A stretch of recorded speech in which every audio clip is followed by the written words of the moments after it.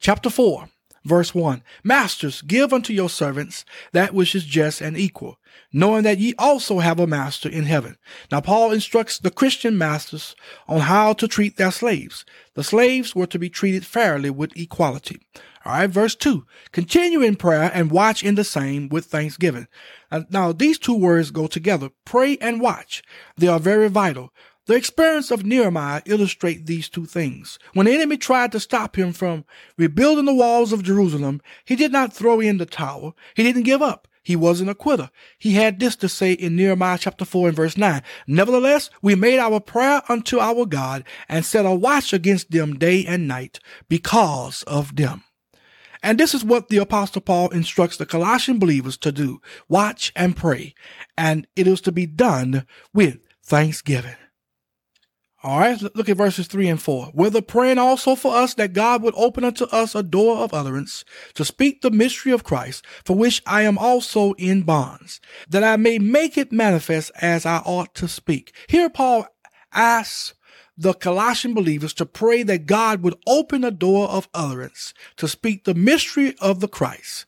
Paul had one thing on his mind, and that was to constantly get the gospel of Jesus Christ out. All right, let's look at verses 5 and 6. Walk in wisdom toward them that are without, redeeming the time. Let your speech be always with grace, seasoned with salt, that ye may know how ye ought to answer every man. Now, every believer must do these three things here.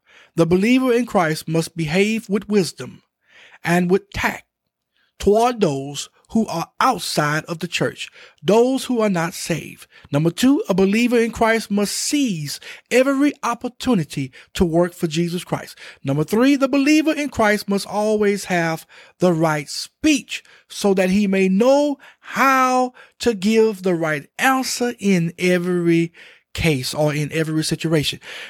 What is the right speech? The right speech is a speech that is with grace seasoned with salt. It is a gracious, seasoned speech that is always based on the word of God. All right, let's look at verses 7 through 10. All my state shall Tychicus declare unto you, who is a beloved brother and a faithful minister and fellow servant in the Lord, whom I have sent unto you for the same purpose, that he might know your estate and comfort your hearts. With Onesimus, a faithful and beloved brother who is one of you, they shall make known unto you all things which are done here.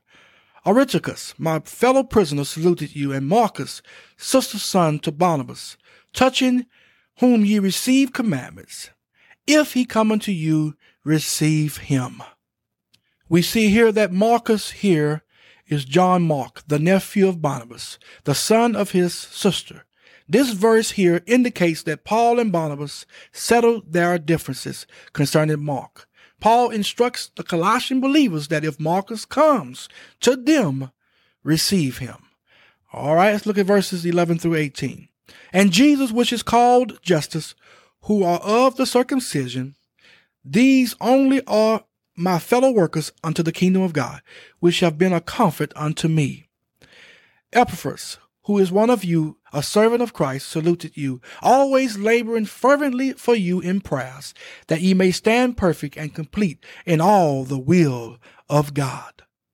For I bear him record that he hath a great zeal for you, and them that are in Laodicea, and them in Hierapolis. Luke, the beloved physician, and Demas greet you. Salute the brethren which are in Laodicea and Memphis, and in the church which is in his house. And when this epistle is read among you, cause that it be read also in the church of the Laodiceans, and that ye likewise read the epistles from Laodicea. And say to Archippus, take heed to the ministry which thou hast received in the Lord, that thou fulfill it. The salutation by the hand of me, Paul. Remember my bonds. Grace be with you. Amen. This letter was to be read to the church at Colossae and to the church at Laodicea. Paul concludes this awesome letter with, remember my bonds. Grace be with you. Amen.